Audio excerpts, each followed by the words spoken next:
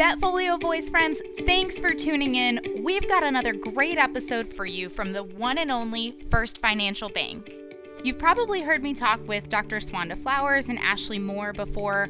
We've joined up for multiple podcasts, live webinars. Every time I talk to them, my brain just starts spinning with all the amazing opportunities for practice growth, expansion, acquisition. I love it. So for this episode, I was joined again by Ashley Moore to break things down a little bit further. In the past, we've discussed the concepts around acquiring a practice loan, the impact student loans and personal loans have on our ability to secure a practice loan, etc., etc. But for this one, we talked about 3 different types of practices: mobile, single doctor, and multi-doctor, and what that loan and return on investment would really look like for each of these practice models. Ashley Moore has over a decade of experience in growing successful business startups. She's worked with veterinary practices across the country and is passionate about their results. Before joining the First Financial team, she worked with various small businesses as the creator of launch and expansion strategies that have achieved exponential growth. Let's go ahead and get into our episode, but before we do, a little legal disclaimer from First Financial. This podcast includes examples and does not guarantee identical outcomes. First Financial Bank does not guarantee loan approval, rates, or terms. Each situation must be evaluated separately. First Financial Bank, member FDIC. With that being said, we do get into some specific examples that just kind of give us an idea of what these practice loans would really look like. All right, let's go ahead and get into it. Well, I'm back today with Ashley Moore from First Financial Bank. Ashley, thank you for coming back on. It's always so great to talk to you. Of course. Thank you for having me. I love talking to you as well. So today we're talking about student loans in a little bit more detail. And we've talked about this a little bit in the past, but we're going to take a little bit different approach. So kind of kicking it off, what we've talked about in the past is kind of the logistical aspects of having student loans when you're trying to secure a practice loan, namely that having student loans won't hurt your chances of securing a practice loan. But what we haven't talked about is there's this huge emotional impact when we're thinking about taking out a large practice loan and going, gosh, I already have all these student loans. How am I going to pay back all of this money? So can you talk about some of the feedback you've gotten regarding this idea and what you would say to, somebody like me who has these types of concerns? Right.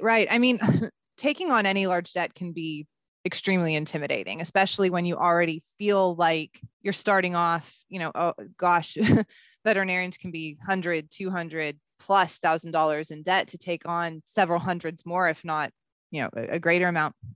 So what I will say is that when we're looking at a business or we're looking at you as a borrower, we're looking at that global debt service. And what that means is that we're taking into account every debt that you have, both personally and with the business. So we're going to make sure that that business can facilitate your loan from the bank, all of the expenses with the business, as well as your personal debts, your student loans, your mortgage, your car payment, everything. So we're really taking all of those into account. And when we're looking at it, we're not going to set you up for failure. We're not going to set you up with something that business can't or isn't expected to handle. So really, taking on that additional debt, when you're looking at it from a practice owner standpoint, you're looking at potentially doubling, if not tripling your income. So you may be taking on, it's an intimidating, scary thing when you're looking at taking on that additional debt. But when you look at the payout of it, not only you're going to be set up to be able to pay for that practice, but also potentially pay off your student loans quicker, pay off your other expenses. And then also, it really is the quickest way to financial freedom. Well, it sounds really great. I know, right? When you put it that way. The backside of that, once you get over the intimidation factor, sounds really great. Right. Yeah. And it's hard whenever you're looking at it, kind of adding up all of those numbers. But when you look at the potential for income versus that net amount after you pay all of those expenses and all of those debts, that amount that's still going into the bank, you're setting yourself up for financial freedom a lot faster. Absolutely. kind of one of these, you got to spend money to make money. Exactly. Which is like a nice snappy saying, but it's still a little scary. No, but... and it's right. And that's, I mean, I think we'd be a little bit shocked if somebody wasn't questioning taking out another couple $100,000 or $1 million or whatever the case may be. You know, I think it's a good thing to be cautious.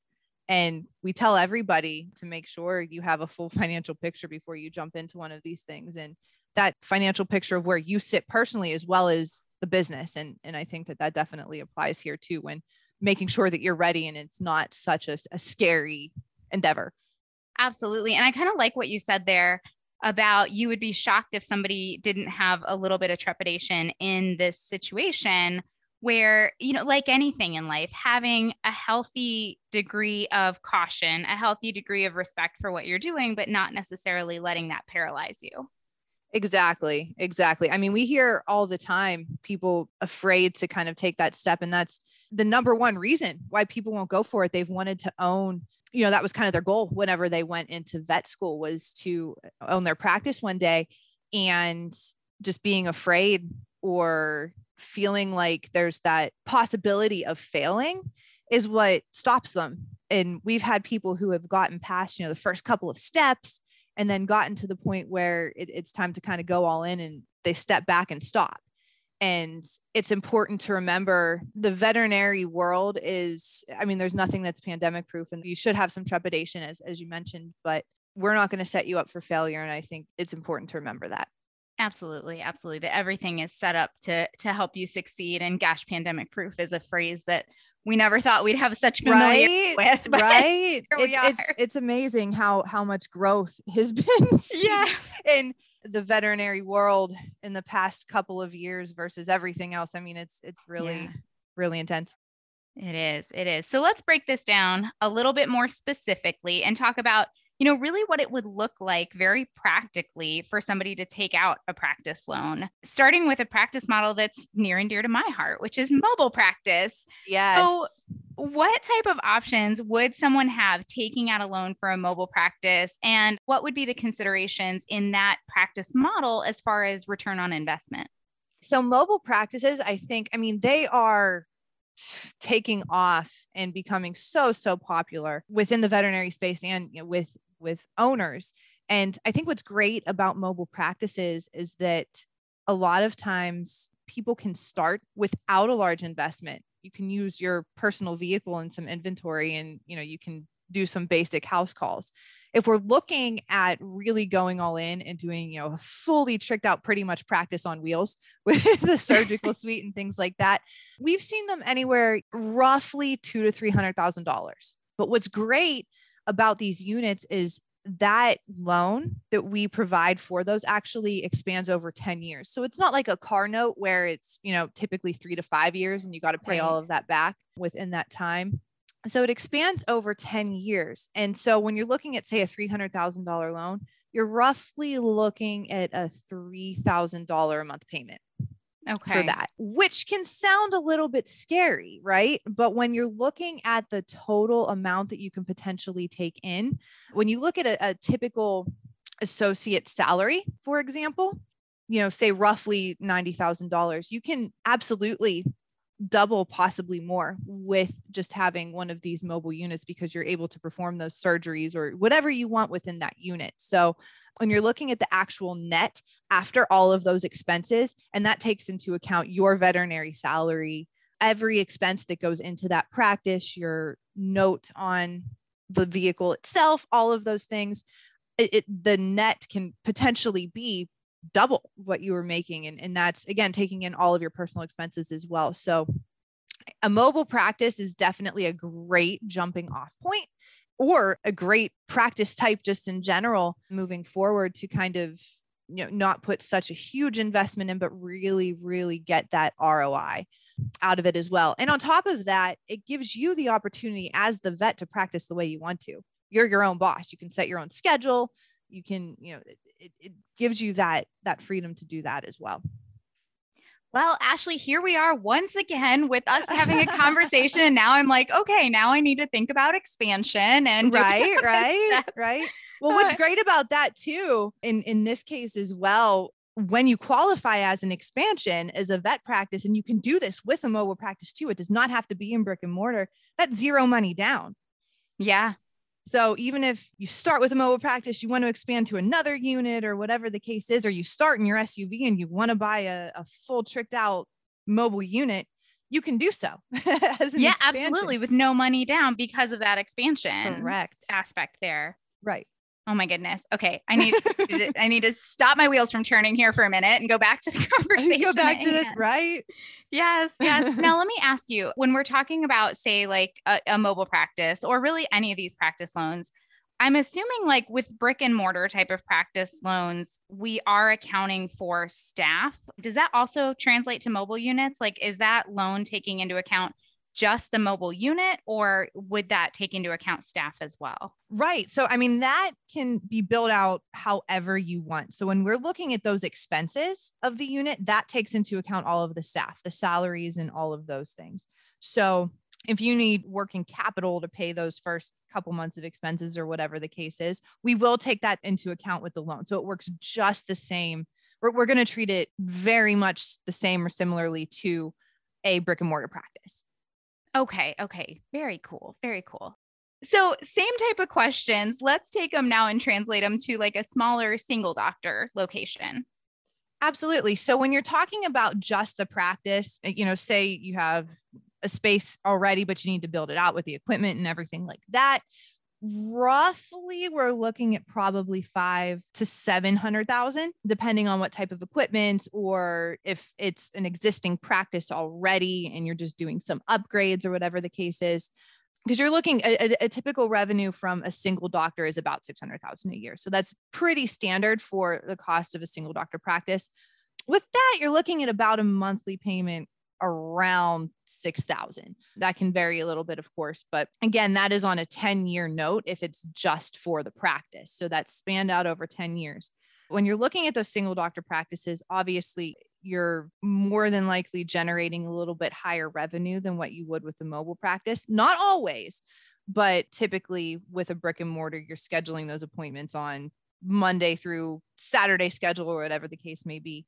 So there is a higher potential for income. We see a lot of times, again, people doubling, tripling the net income they would have as an associate. And again, that takes into account that loan to the bank, all of the expenses of that practice. So if there's maintenance requirements or advertising for the clinic, or, again, as you mentioned, staffing, those types of things, that takes into account that, as well as your personal expenses. So that net on that global can increase, 3 times when you're looking at these. So as an example, after expenses, it's not uncommon for it to be 150,000 plus net income after, your veterinary salary and all of that. Goodness gracious. I mean, they've told us this starting in school, and then, here you and I have talked about it. Swanda has joined the conversation and echoed the same thing. It's got to be true, right? Right. Well, I mean, there's definitely some amazing real life examples, I would say, of people who have done this over and over again, and vets who have well exceeded these expectations, I will say, and, expanded and done fantastic things with their practices. So along those lines, like you said, people who have taken and done this over and over again, eventually I would imagine they get into a spot where they're willing to take on a little bit bigger risk. And so let's talk about the example that sounds super intimidating to me. And that's a large multi-doctor practice. I mean, I would imagine we're getting into the millions here. Typically, yeah. So if you think about it again, with say a per doctor revenue average is 600,000. And when we're valuing these practices at that multipliers of say 5 times of what that net income is after, you can expect to get into the, close to, if not surpassing $1 million with multi-doctor practices. But with that earning potential increases as well. So you have to remember that when you're multiplying the number of doctors, you're multiplying that net income too from each of from that income that's coming as well. So that debt amount might look a little scarier, but that overall potential just increases along with it. And maybe you're not working every single day. Yeah, I mean, doctors. that's helpful, right? That's Yes. helpful, right? I mean, the one thing I will say with multi-doctor practices, and I think you and I have touched on this before, you and I and Swanda, is that you're getting into the potential to be competing with some corporate entities for these types of practices. So you definitely want to be careful there. You don't want to be getting into these crazy multipliers that some of these corporates are willing to pay. Right. You don't want to get into a competition with them. But I mean, that's what's great about expansion, though, is that you start with your own practice and then you just keep adding and building and building. And then you're not competing against the corporates. Absolutely. Absolutely. And that goes back to what you and Swanda have repeated over and over again about when, we're talking about this stuff is don't get emotional about it. Exactly. And I mean, in fairness, it's definitely hard not to. Sure. Especially if you've been working at a practice, you have your eyes set on taking over or something like that. But the opportunity you'll always have an opportunity. It will always be there, and it might just take a little bit more time, but you'll find the right place. And I mean, haven't we all had those examples in life of Exactly. It may not look exactly like what you pictured, but it's still, it's maybe even better than what you pictured. Exactly.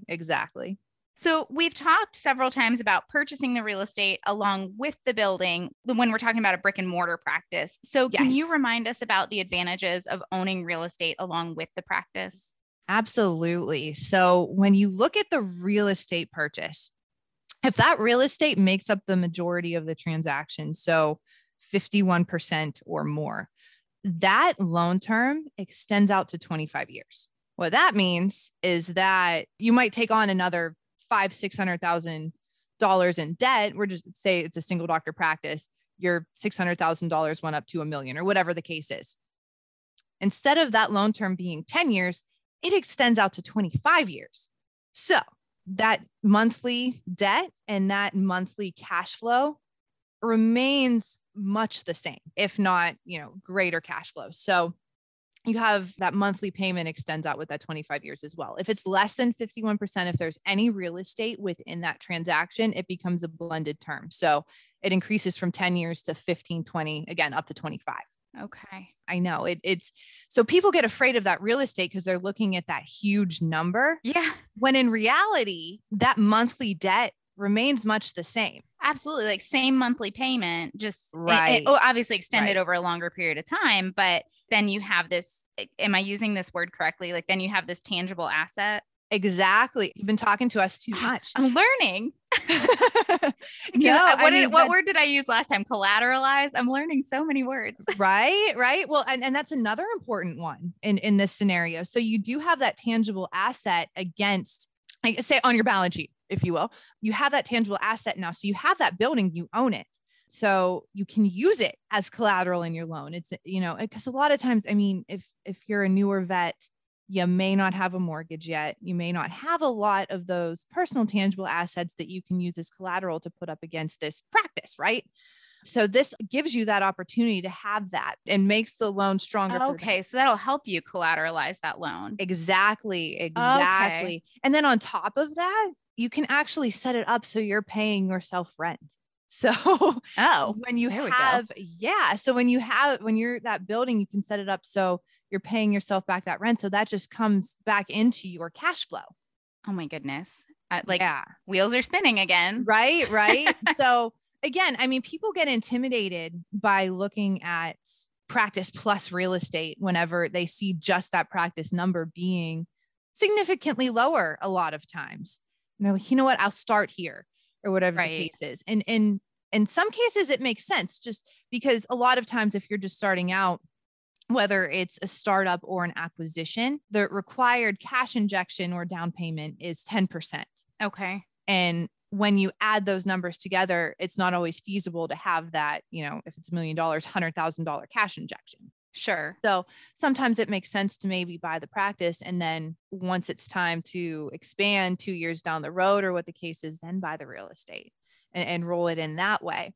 So that's another option to get to that end goal of having that real estate piece. But if all the stars align and you have the cash injection and that real estate is available along with the practice, we always recommend go for it. Absolutely. And, one thing I've really learned from talking to you and talking to Swanda is we don't have to be loan officers in this ordeal. You guys are there for us who can see all the moving parts and pieces of this and help guide us through as far as how we'll be able to make that monthly payment and how we'll be able to take care of that loan. I think you guys call it servicing the loan, right? Correct. Yep. Yes. All the words. I'm learning all the words. Do I need to be here? Yes, 100%. No doubt there. But yeah, that you guys are there for us and can help us figure out all the moving parts and pieces and how they fit together in a way that's going to work for, us as practice owners, for our families, and not put us in a bad spot financially. That's exactly right. I mean, we do not at all expect you to be the experts, the financial piece. You guys are clinicians. You've went to school for many, many years and are experts at what you do. We'll be the experts at what we do and guide you down the right path. We're never going to set you up. If you come to us with something that just doesn't make sense, we're going to tell you the truth. And we're going to make sure that, we're helping you and guiding you. And if your goal is practice ownership, we're more than happy to help. And I just want to clarify a couple of things that I heard you say. That I did a business externship in school and they taught us all about this stuff, or it was a whole business certificate course. And I think there's probably a lot of us that understand the way these numbers work, but just in case, what you were talking about with the $600,000 being the average revenue that, one full-time equivalent veterinarian generates. Right. And our salary should be 20% of that. And so that's where you're talking about that multiplier by 5. Right. So the multiplier, when I'm talking about that, is essentially the value of that practice. So when you're looking at it, a model that was previously used to be just that gross income times 1, and that's it. But that's been kind of outdated. And because veterinary clinics have a very unique set of expenses. Sure. And a very unique model, I guess, for lack of a better way to put it. And so when you're looking at the overall value, it's more, we take 5 times the net income after we add back interest and rent and those types of things. So it's like 5 times EBITDA, if you're familiar with that. Oh, that word went beyond me, but I will learn that one. No, it's earnings after interest and taxes and rent and things are added back in. Gotcha. And so that's where you're saying, like, don't get into these crazy multipliers, like kind of stay in that realistic field that we can work with. Exactly. Because what's going to happen, a lot of these corporates are putting multipliers in to the point where it doesn't cash flow. So, and that's, the most important thing is that cash flow. That's your ability to service the debt.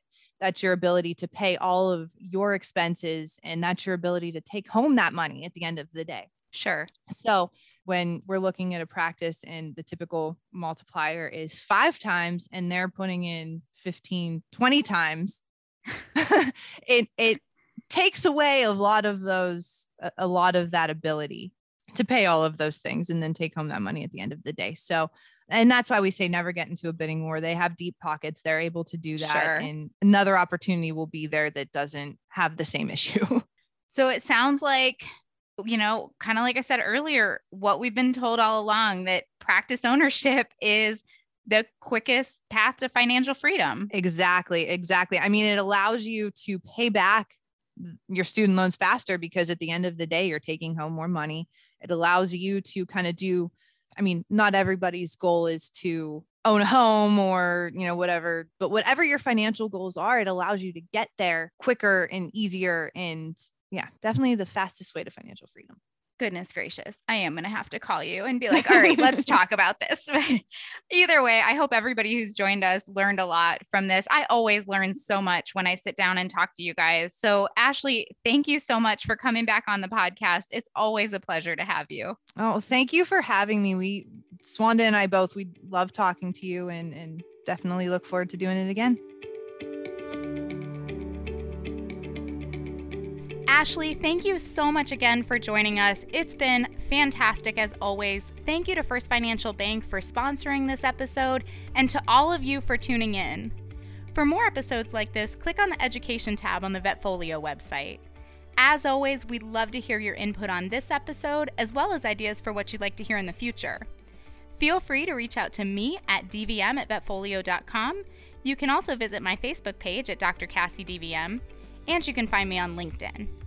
And remember, if one animal is better off because of you today, it's a great day.